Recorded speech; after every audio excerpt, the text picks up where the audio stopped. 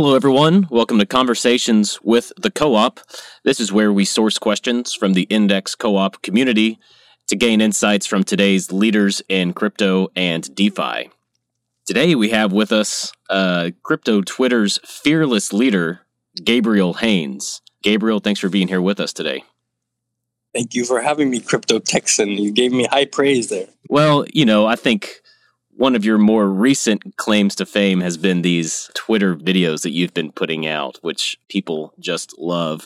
But first, let's kind of get started on just your background and, just tell us a little bit about yourself. How did you get into crypto and DeFi? And I don't know, what did you do, I guess, pre-crypto? Pre-crypto, I was also making content. I was actually doing hummus videos. So if you go on my YouTube channel and scroll all the way back, you can see me go to various hummus places in and around Tel Aviv. And I would do a review. I would say this hummus tastes good. It has this good accompaniment, all these criteria. Definitely check that out if you're interested in hummus. I got into crypto early 2020. Because of the crash. There was a big crash, as we all remember, the COVID crash. And the government said they're going to start printing money. And I remembered from my past that Bitcoin was kind of a solution to this problem. So I started to dive deep into Bitcoin and learn everything I could learn about it. And at some point, as you're learning Bitcoin, you realize that there's other things going on. There's Ethereum. There's all these other different apps on it. But the more I dove into it, I realized that a lot of activity and a lot of the innovation was happening on Ethereum. So I started to just very deeply research it, to use all the apps I could. And one of the key things I did was started to make videos, tutorials, like explanations, content about what these apps were doing, so that also people could understand them a little bit better, but also so that I could learn. Because through the content creation, you have to have some sort of foundational understanding. And also, if you make a mistake, people are very quick to tell you. So that is how I got into crypto and what I started doing when I got involved. Yeah, so what are some of the early apps that you were working on with those YouTube videos? What were some of the early apps that were catching your eye that you decided to make videos about? The first app was YFI. I did the first kind of crypto video I did was just an explanation of YFI, how it came to be, a background of the project. It started with the Earn protocol, and then it transformed into the yield aggregators. This was at the time when the YFI token was really, really hot. Blue Kirby was at his full powers. That got me really excited. I feel like at the time, YFI had a lot of energy. There was a lot of excitement about it. And so that's what got me started. And then you did a podcast too for a while, right? Or are you still doing that podcast? Kind of took a break. I had a baby 2 months ago. So I haven't really been able to, I don't have the time to set everything up and take an hour to talk to someone. And it's too much work. But I will get back to you. Well, that's good. For the record, I was a fan of that podcast, and I haven't seen any updates from it come across my, Apple Podcast feed in a while. So, I kind of asked that question for my own benefit there. But I guess, I don't know, what made you want to start doing a podcast? And throughout that podcast, who were some of your favorite guests that you had on? I was actually started to do interviews before crypto. I'd always kind of wanted to start a podcast. I was always a big fan of podcasts. And I always thought that I probably could do a podcast if I wanted to. And I thought it might be fun. So I started, just my friends or whoever I thought would be interested to speak to me. So that was pre-crypto. And then actually, this is a fun fact. The first crypto guest I had on the podcast, the first crypto podcast episode was with Overanalyzer. I've been able to meet so many good people through the podcast. Loom Dart, for example, is one that really comes to mind. just to hear him speak, his thought processes, things that he thinks about. That was a great conversation. Had a great conversation with Fiscantes a couple times. The one with Zeus from Olympus, that was pretty good. Those are the ones that I'm thinking of right now. I had no idea that Overanalyzer was your first crypto-related podcast. He is Indeed. well, in my opinion, Overanalyzer is a legend in the index co-op community. Wow, that's really interesting. I'm gonna have to go back and listen to that one. One of my favorite ones that you did was the one with Alex Guzman from NFTX, and just kind of hearing his perspective on the metaverse and NFTs. I thought that was really interesting.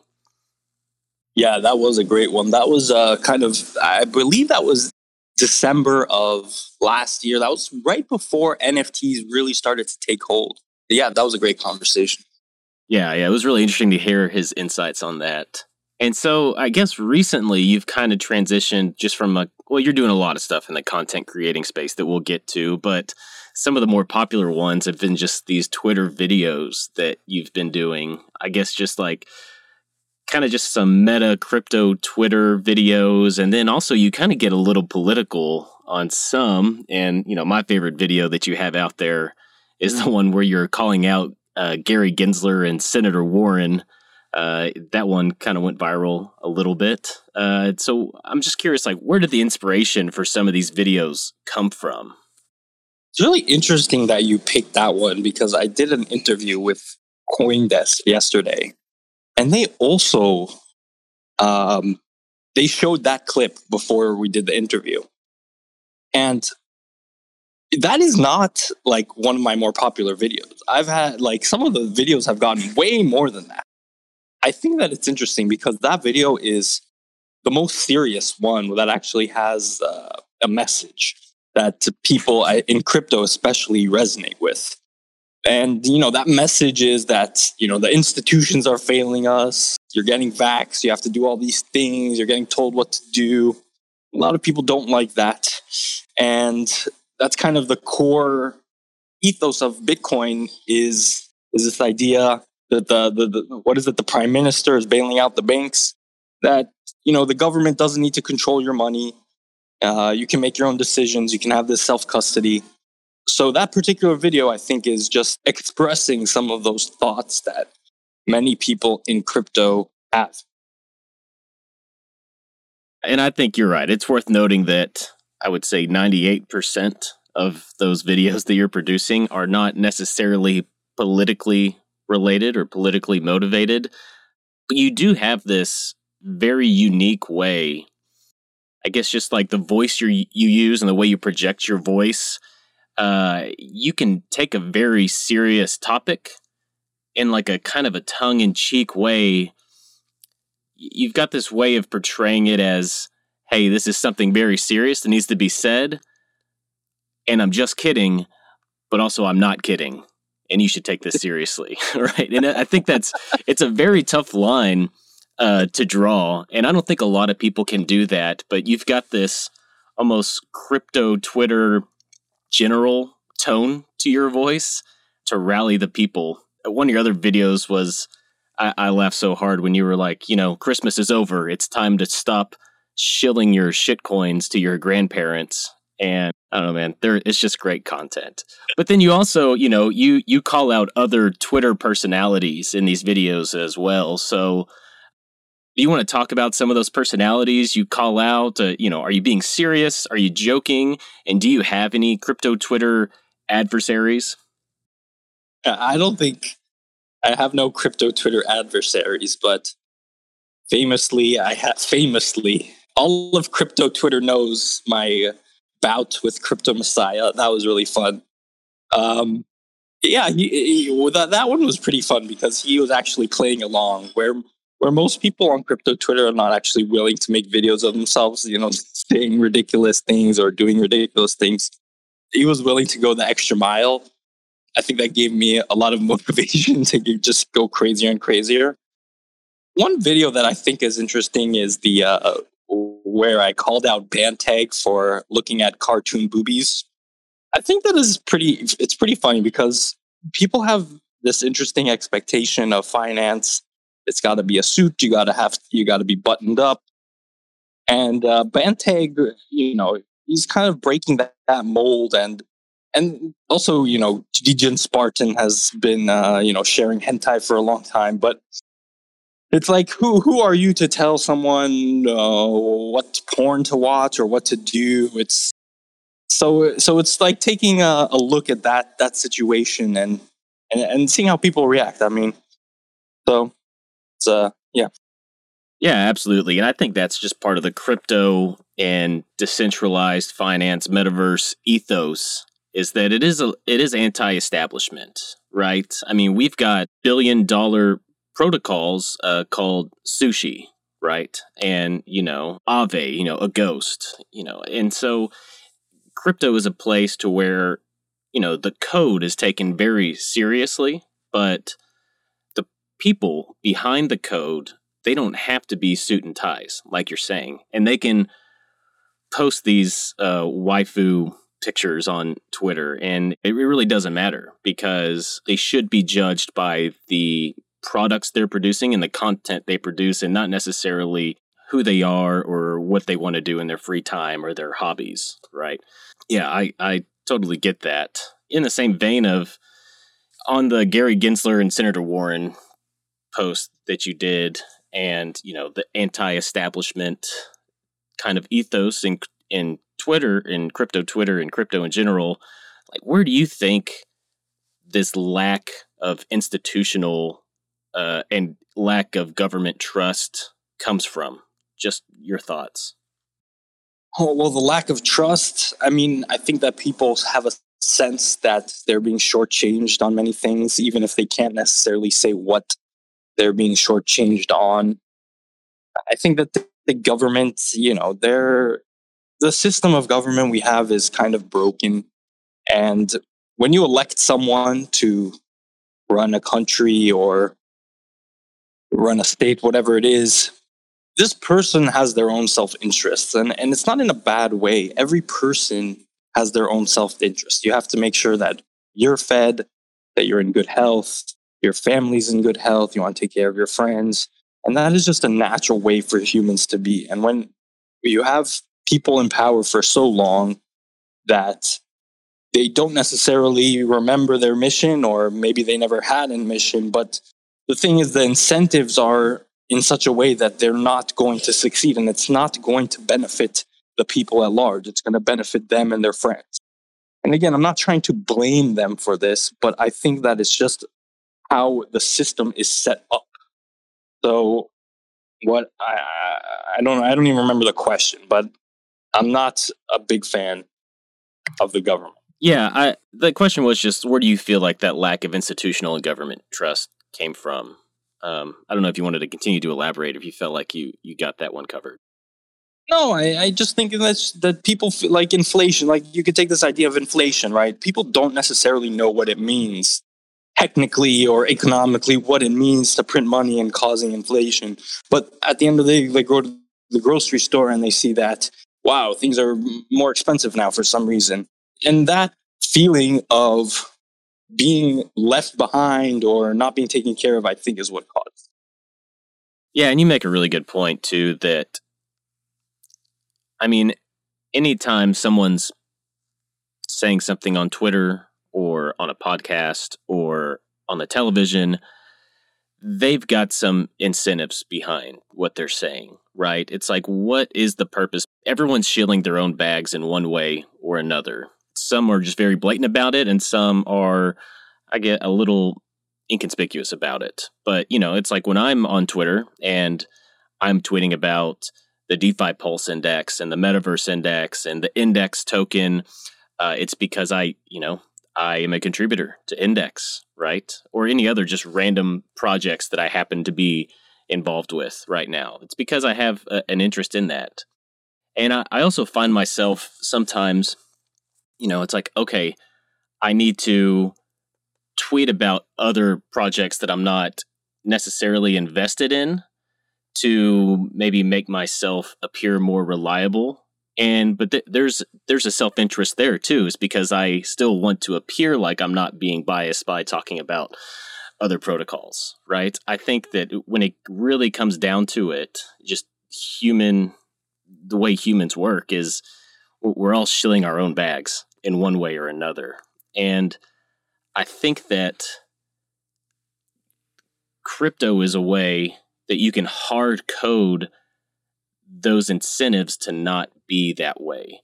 And I'm sure you agree, why I think, Web3 and crypto is inevitable. And I don't know, what are your thoughts? Like, why do you think that crypto and Web3 is inevitable, Gabriel? Well, what you were saying, it's not that I don't think that it's necessarily you can hard code the incentives, but you can the incentives can be a lot more transparent, and that's the key thing. So as long as people know what's going on, like you have in your bio, I'm sure index contributor, right? It's not a secret, and I think that is the key. But we could take this idea of incentives out of crypto. We've seen this on TV all the time on CNN. They're saying, take the vaccine, take the vaccine. And at the end of the day, they're sponsored by Pfizer. So you can see, like, why are they talking about the vaccine? They're shilling their bags. They're getting money from this, right?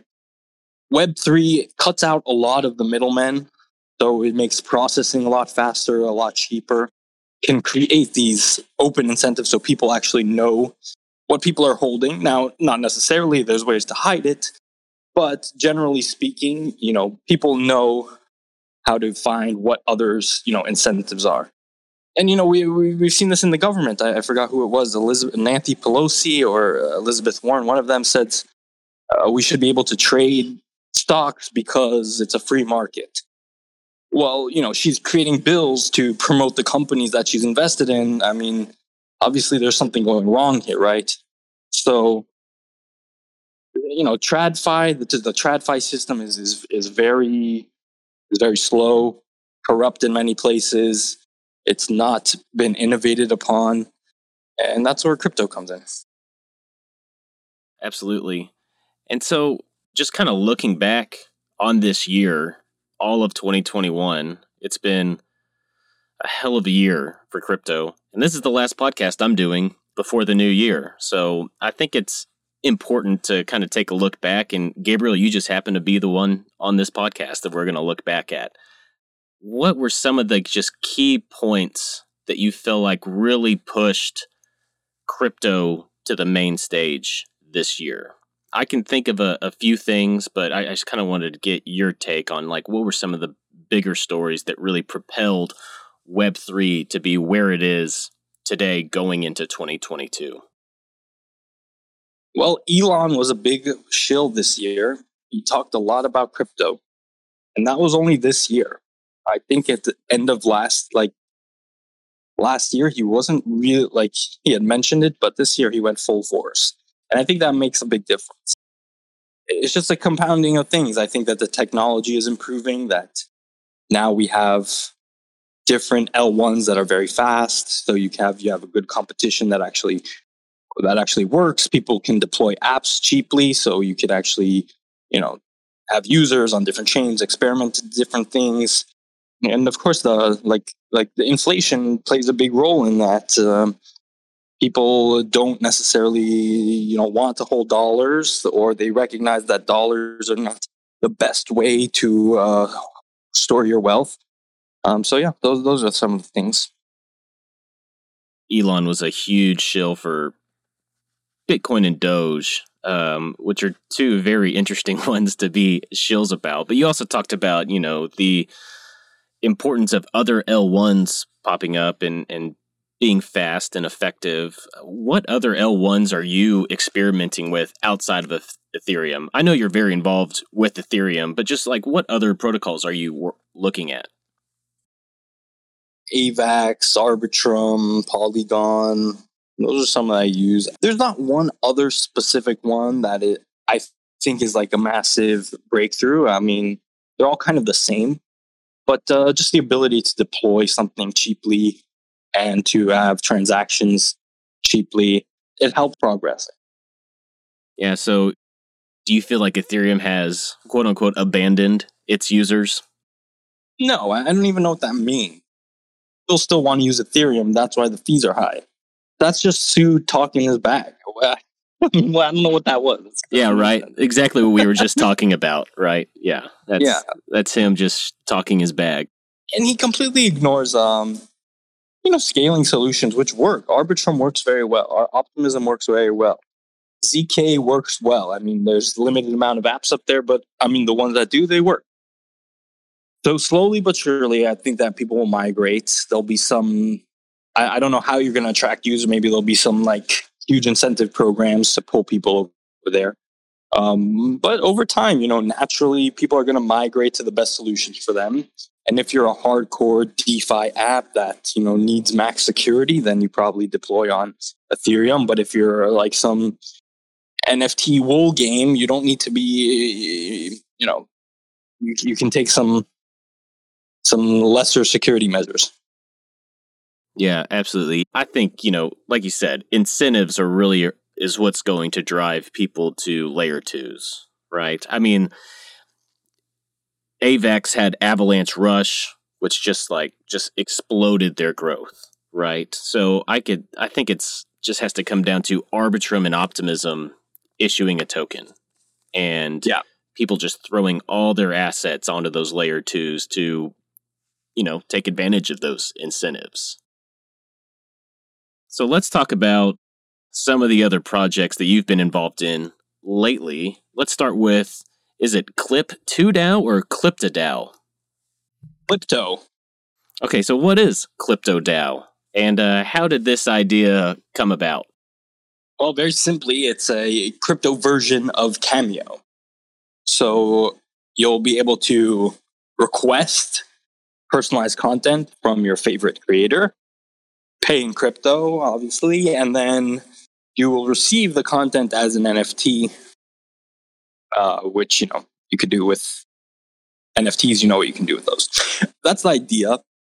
It came about because I was doing these short form videos, and there was a lot of people asking me if I could go on Cameo. And so I signed up, but Cameo didn't reply. So that's kind of the classic crypto story. Your warlock gets nerfed, your bank account shuts you down, PayPal doesn't let you open an account. So you got to go the crypto route. So I basically put together a plea to CT, explaining the idea, telling people what I wanted. For me personally, I thought it would be cool if this product existed. For me, I'd be happy to get paid in crypto and give people NFTs. So there were enough people that actually got interested in this idea, and we got into a Discord and started working. And the devs have really worked their asses off the last 2 weeks to make something happen. And we are very, very close to launch. I saw the website today, the test website looks great.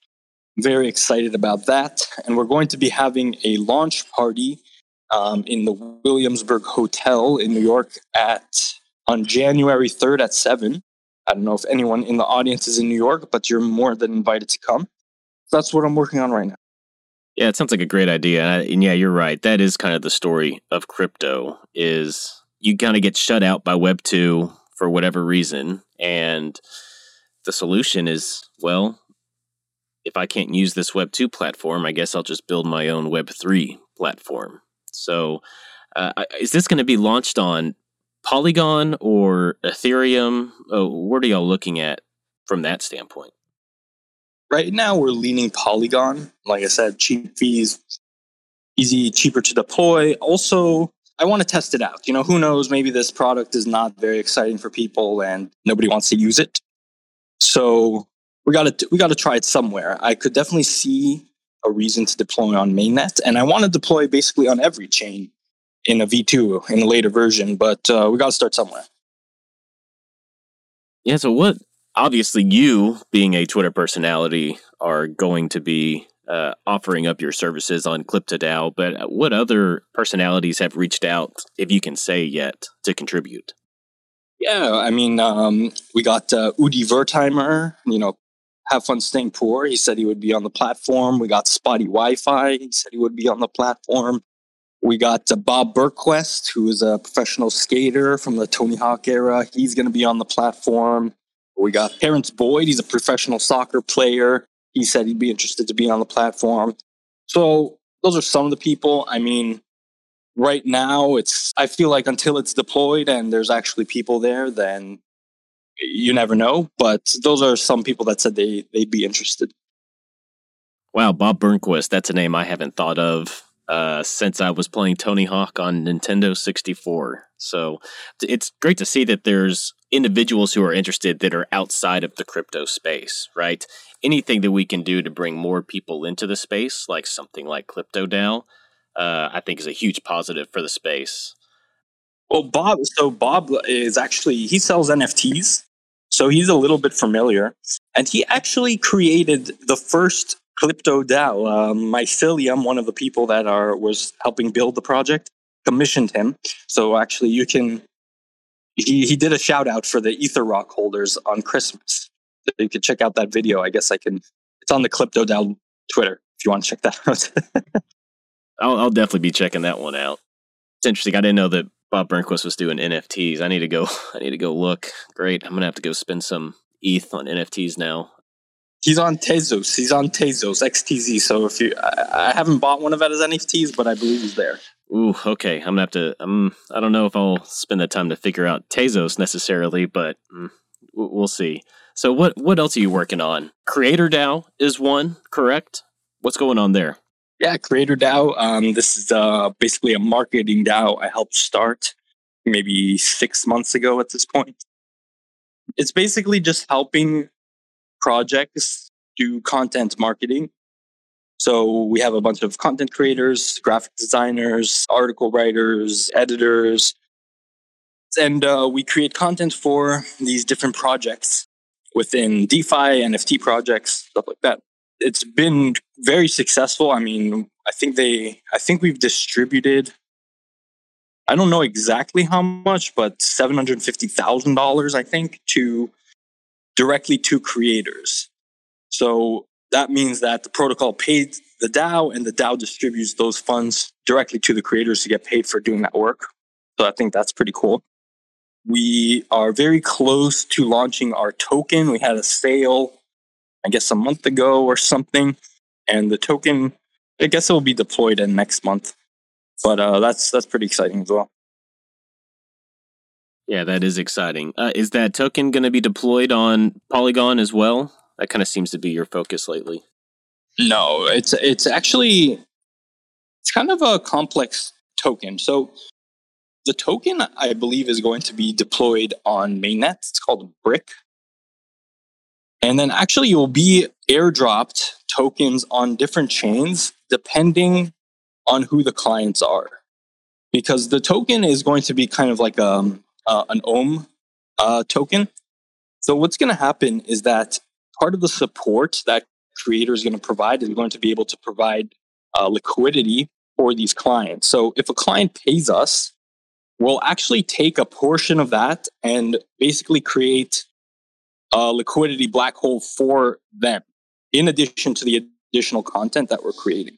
So the token is going to be deployed on various chains, but it's kind of like you hold the token on mainnet and then you get the benefits on the other chain. So I think the first chain that's going to be deployed on is Phantom, actually, because we're working with the Spirit Swap. Wow, that was not the answer that I expected, Gabriel. So this isn't just an ohm fork disguised as a marketing creator economy DAO? When we started, I mean, the fork thing wasn't even a question. Like it wasn't really even a trend. But I think it is interesting to be able to help clients actually secure liquidity, because that is a big challenge for people. And it also creates an alignment between the creator DAO and the client, because now if you're a creator and you've earned some creator tokens for working on these various projects, you are incentivized to continually create content for those projects because you kind of by proxy have exposure to them. It's an interesting model. Like, I don't know if it's going to work. I mean, it's kind of experimental, but we'll see. I think it has some benefits. Yeah, I can definitely see the benefits in having that alignment as well. Yeah, this sounds like a pretty exciting project. And I don't know, I think it's just kind of it's a good project that kind of mirrors the trend of what's been happening, which is just people working in Web3. I think that's been another theme this year. Obviously, if you look back to previous years, this is the year of the DAO, the year of the creator economy, the year of Web3. I don't know, just what are your thoughts on working in Web3 in general? And what do you feel like was kind of the lighter fluid that kind of drove this huge trend? You know, Creator is a very unique protocol. There aren't any other DAOs. Maybe there are now, but when we started, there wasn't any like DAOs. I don't want to say there weren't any. There were very few DAOs that were focused on like actually providing a service to other DAOs. Most DAOs, especially like not a month ago, a year ago, it was like, okay, Aave is a DAO. They're focused on, developing their product. Wi-Fi is a DAO. They're focused on developing their product. Index, it's a DAO. Index is mostly focused on developing their products. Although you also have this element of meta governance, which whatever we can get into later, but it doesn't matter. But the point is that it's not that there weren't many DAOs that are focused on providing a service for anyone else to do some work for another particular project. So that was kind of an innovation in Creator DAO, I think. And the whole reason that I think that this hasn't really been possible a long time, because you need a lot of components in order to make something like this work. You need, a multi-sig. You need you need ERC20. You need the ability to move, tokens around. But you also need something like Coordinate. And Coordinate was actually a key piece of the DAO. It was in the design of the DAO from day one, Coordinate. And the ability to fairly and transparently distribute funds value across people is very cool, and I think enables a lot of different types of forms of work and like coordination. So you kind of have these tools that are coming together that are enabling people to work collaboratively. And the thing, what's interesting is that, like Creator DAO, for example, it's a marketing DAO. But you don't really, let's say I wanted to start a regular marketing company right now. It's very hard to coordinate with people across different time zones over, different countries. How do you pay these people? What currencies do they accept? It's that in itself is quite difficult, So having the ability to transfer funds and value across, internationally very quickly is a big driver of this as well.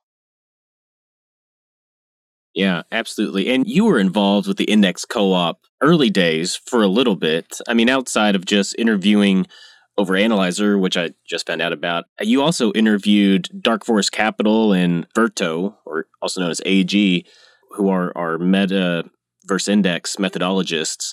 Like, what has your involvement been with the Index Co-op? At the beginning, I was pretty involved at the start of the project. I was going to all the meetings, doing interviews, creating content. Yeah, I just kind of moved on after a few months, because for me, I get the most excited when something is new and like trying to build that out. And I think that's for many people as well. But yeah, I was a silver owl. I don't know if I still have that status, but yeah, I was there from very early on. From pre-token even, maybe. No, not pre-token. Maybe just after the token. No, actually pre-token. You know what? Because I made a video about the DPI before the token came out. So there you go. That's right. Yeah, I remember some of my very early DeFi Pulse Index Twitter threads. I started dropping your YouTube video talking about it. Yeah, that's right. I remember that. Wow. It's just, that was just earlier this year too, but it feels like Crazy. A lifetime ago almost. For sure. For sure. So what other projects have been catching your eye? Not ones that you're not necessarily involved in. Like, what projects do you see out there that are just doing cool things or innovative things that, I don't know, you're kind of keeping track of? I'm very focused on trying to bring Clipto DAO to life, to actually make this happen. So the last 2 weeks, 3 weeks, every single day I've been, focused on that, trying to push that forward. I don't know. I don't have any good answers for that. Yeah, no, that's okay. I asked this question to most, if not all, of the guests on Conversations with a Co-op, and I get that answer from founders who are just very laser focused on the project that they're working on. And that tends to happen, I think. I mean, there's just so much going on in the space, and if you're not keeping up with what's going on in Twitter on a daily basis, it's easy to get behind, or at least feel behind a little bit. But you've got to do it sometimes. You got to take a break from Twitter and just kind of get laser focused on what you're working on. I think, for a lot of us in the space, being on Twitter and working on Twitter and being in the Discord and the governance forums, and that is part of your job, but the main part is building, right? And that's what you're doing with the Clipto DAO. So yeah, that makes sense. But then take a look back. I can think of some probably misguided investments that I had made in 2021. So I just kind of wanted to get an idea from you, like, what were some of your big misses in 2021? That could just be like, like a token that you threw money at, or, an NFT drop that you thought was going to, be the next big thing. What are some of the mistakes that you felt like you made that you learned from that other people, veterans or new to the space, could also learn from? I think I didn't take enough profit, and I think that I held tokens too long. It's really difficult to navigate that aspect. And I don't think I could have done a much better job taking profit, especially as things were going up. So that is something that I reflect on. I also forgive myself because at the time that I should have been more aggressively taking profit, I had literally just had a baby. So I understand you can't be perfect, but that is something I think about a lot. Another thing that probably my worst, it wasn't an invest. I guess it's an investment, but I held a bunch of ETH in shared stake, which is just like a staking solution, right? And they ended up like the team ended up being like scammers essentially, and like rugging the token, and that was really painful. I mean, because it was just to me it felt, oh, this is safe. This is just ETH. Like, I'm just responsibly going to hold this here. But if it's not, if your ETH is like wrapped in something, or like there's no liquidity for it, then you got to be careful. You got to be really careful, and that's just something that I also think about. That was also earlier in the year. So yeah. Yeah, I don't necessarily consider myself a trader by any means. But in hindsight, looking back, there were times where certain tokens I was holding, I thought to myself, this valuation is way too high for what this token is doing, right? And didn't take profit. I think that can be an important lesson for people to learn, is there's no shame in taking profits. So what? You 2x'd your token, you sold, you could have 10x'd, but you sold at 2x. You still made profit, right? And, don't try to chase that, but, just focus on fundamentals, right? I mean, there's two main things in crypto. I feel like it's like memes and fundamentals. And eventually, fundamentals are going to catch up to a meme, right? Memes have the ability to spread like wildfire and really get people talking about a token. But if it doesn't have the fundamentals to support it, the fire that was caused by the meme will start to cool off, and the fundamentals will catch up with it. So I don't know. Memes are just Even if it has the fundamentals, though, like that's the thing. Like Kobe wrote this piece, the attention economy, and so it doesn't even matter sometimes if you have fundamentals, because in this space, like things will blow up and then go super high and they'll go super low, even if it's generating cash. I don't think like that's what's difficult. It's a different mindset that I think I certainly grew up with the idea of price to share. Oh, you're looking for value. But I'm not sure that's the case anymore. I think that it's definitely changed. It's definitely changed. Yeah, absolutely. And I've got a commercial banking background, so that's kind of my focus too. Is like cash flows, generating cash flows, and generating revenues. I mean, early even like in the stock market, once you start to look at the valuations of tech companies like Tesla and Facebook, and they don't necessarily have a lot of hard assets on their balance sheet, and their cash flows might even be negative, but their valuations are through the roof for some of these tech companies. And then I had to sit back and reassess, like, okay, so what is the market valuing here? And I mean, it is the potential future cash flows of a project. I think that's what crypto tries to do also, but then crypto has like this huge FOMO element to it as well, in the sense like, if a project is starting to moon, there's just a bunch of retail investors who are just going to FOMO into it. And I don't know, it's just, maybe it's not necessarily like unique to crypto, but it's just, it feels like a different dynamic. I can't really exactly put to words exactly why it is so different in crypto. It does just feel different. I don't know. What are your thoughts on that? Do you agree? Yeah. I mean, I don't know. That's just how it is. That's how it is. I mean, I don't know. I don't have a good answer for that. Yeah. I don't know. No, that's fine. So memes are definitely important to the space. Like, and you touched on it a little bit, but like, what do memes mean to you in this space? Yeah. It's complex because memes can mean many things, right? A meme could be a narrative that pushes a token, very high, and a meme could also be me making a video about Gary Gensler, right? Both these things can be memes.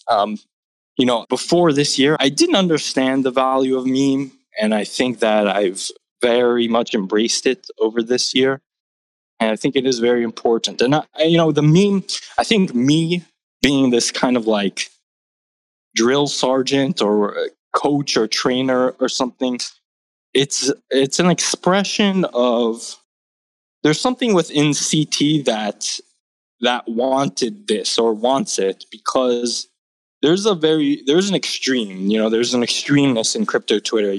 One day you're going to the moon, the next day you're going to McDonald's, right?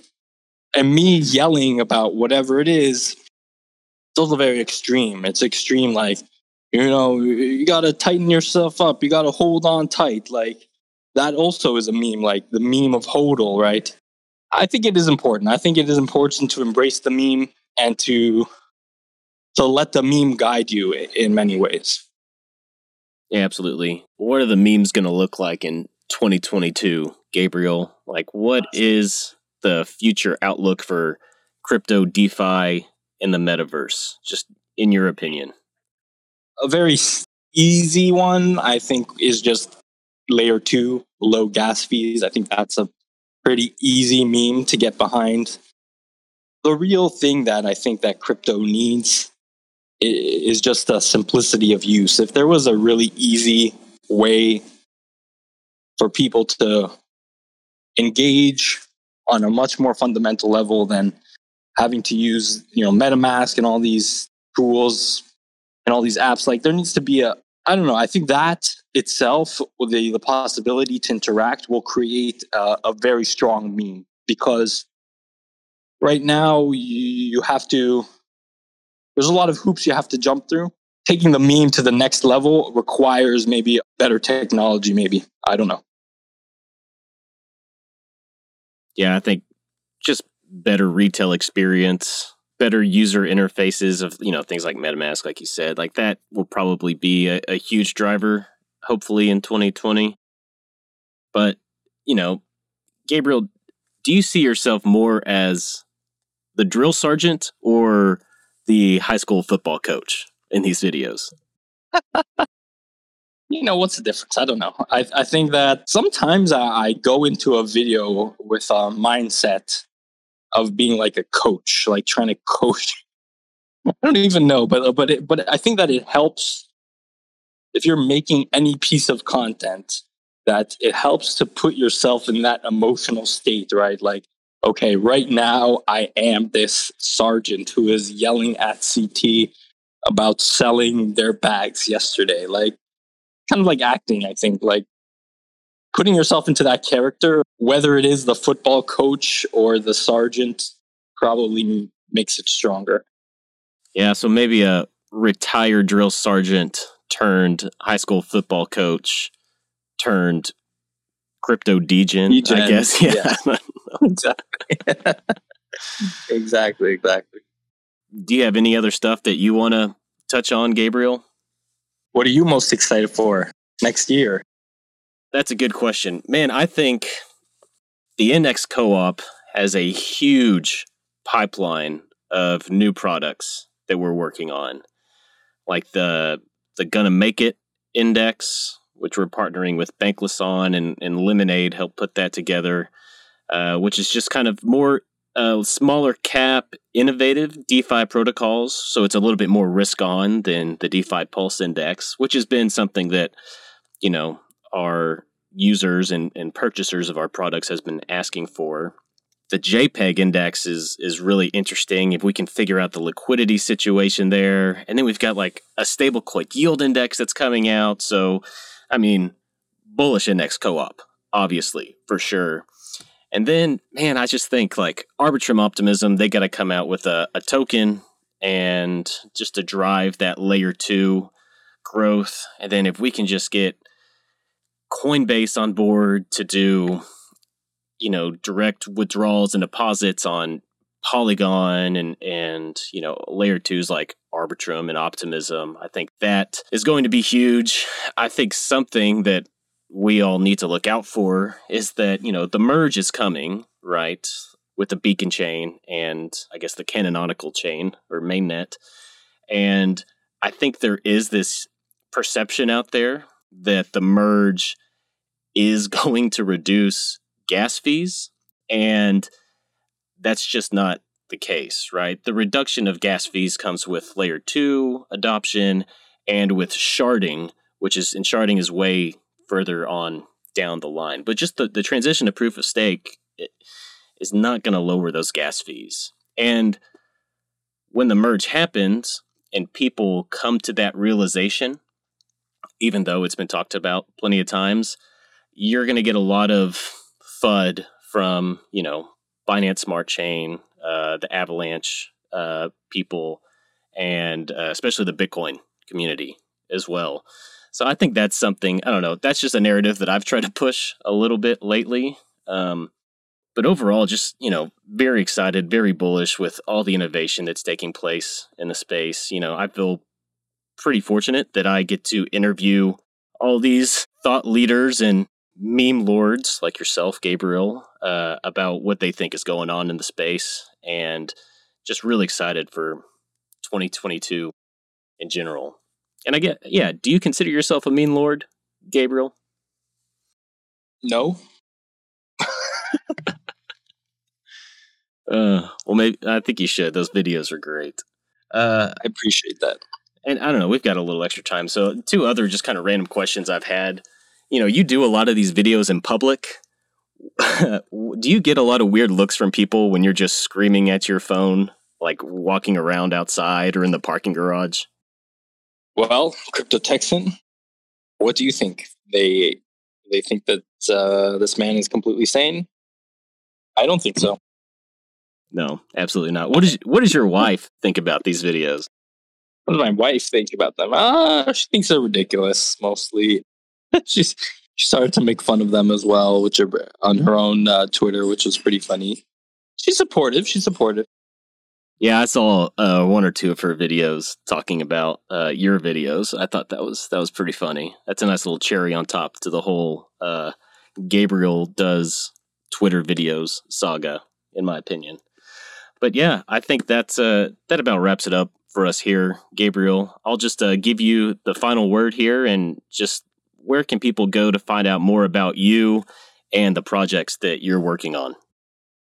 Sorry, Texan, do you mind if I co-opt this for just 1 second for one last question? Oh yeah, go for it. Hop on in. Thank you so much. Gabe, good to speak again and good to see you again. Gabe, you hosted one of my first, or actually my first ever podcast. And I remember we were actually speaking about memes and kind of like the power of them and the information density of memes. And it was interesting. I heard you recount that kind of on the CoinDesk interview yesterday. Since back in the day at Index Coop when I started, I was more like into the content creation and making memes. At this point, I've kind of transferred to more of like a executive kind of like in the weeds type of role. I was curious, if you were appointed like head of memes at Index Coop, what do you think are some of the things that we are underutilizing or that we could be really pushing in terms of memes right now? That's a tough question. I think the Index Coop has been quite good at these memes. I mean, especially something like unincentivized TVL. That's a good meme. That's a good meme. Man, I always thought that the Index Coop should just embrace more like ridiculous types of indexes. That was my position from the beginning. And I know that the DAO didn't really want to go in that direction, which I understand, but I don't know, maybe that could be.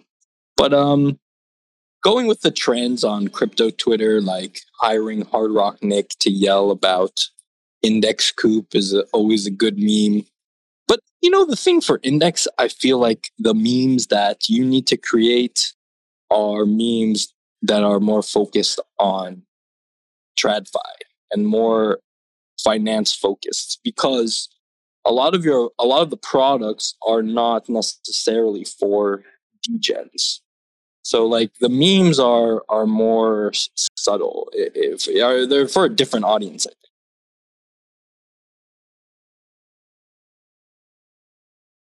Yeah, that's true. I feel like our marketing is pretty, I don't know, institutional focused at times. And I feel like with some other upcoming projects like the JPEG Index or the GMI DeFi 2.0 Innovation Index, maybe that's a little bit, they're a little more risk on maybe, and maybe a little more less institutional focused. Yeah, that's a good point too, Gabe. But yeah, thanks for that question, Lemonade. Appreciate it. And Gabriel, yeah, where can people go to find out more about you and the projects you're working on? Yeah, so best place is on Twitter at Gabriel Haines. And then from there, I got a couple ats in my bio, CRE8R DAO and Clipto DAO. Those are the two projects I've been involved with right now. I'm spending most of my time on the Clipto DAO. So I'm very excited about launching that. It should be coming soon. And I hope when it's out, everyone will be able to test it out, purchase some Cliptos, and that will be how the index will boost its memes via the Clipto DAO. So that's my call to action. I feel a potential partnership forming here, Gabriel. All right, let's go. Let's go. All right, Gabriel, thanks for coming on the show with us. Thanks to everyone who's listening live. This is being recorded, and we will get this out published in about a week. Have a great weekend, everybody. Stay safe out there. Goodbye. Thank you, Crypto Texan. I appreciate you. Absolutely. See ya.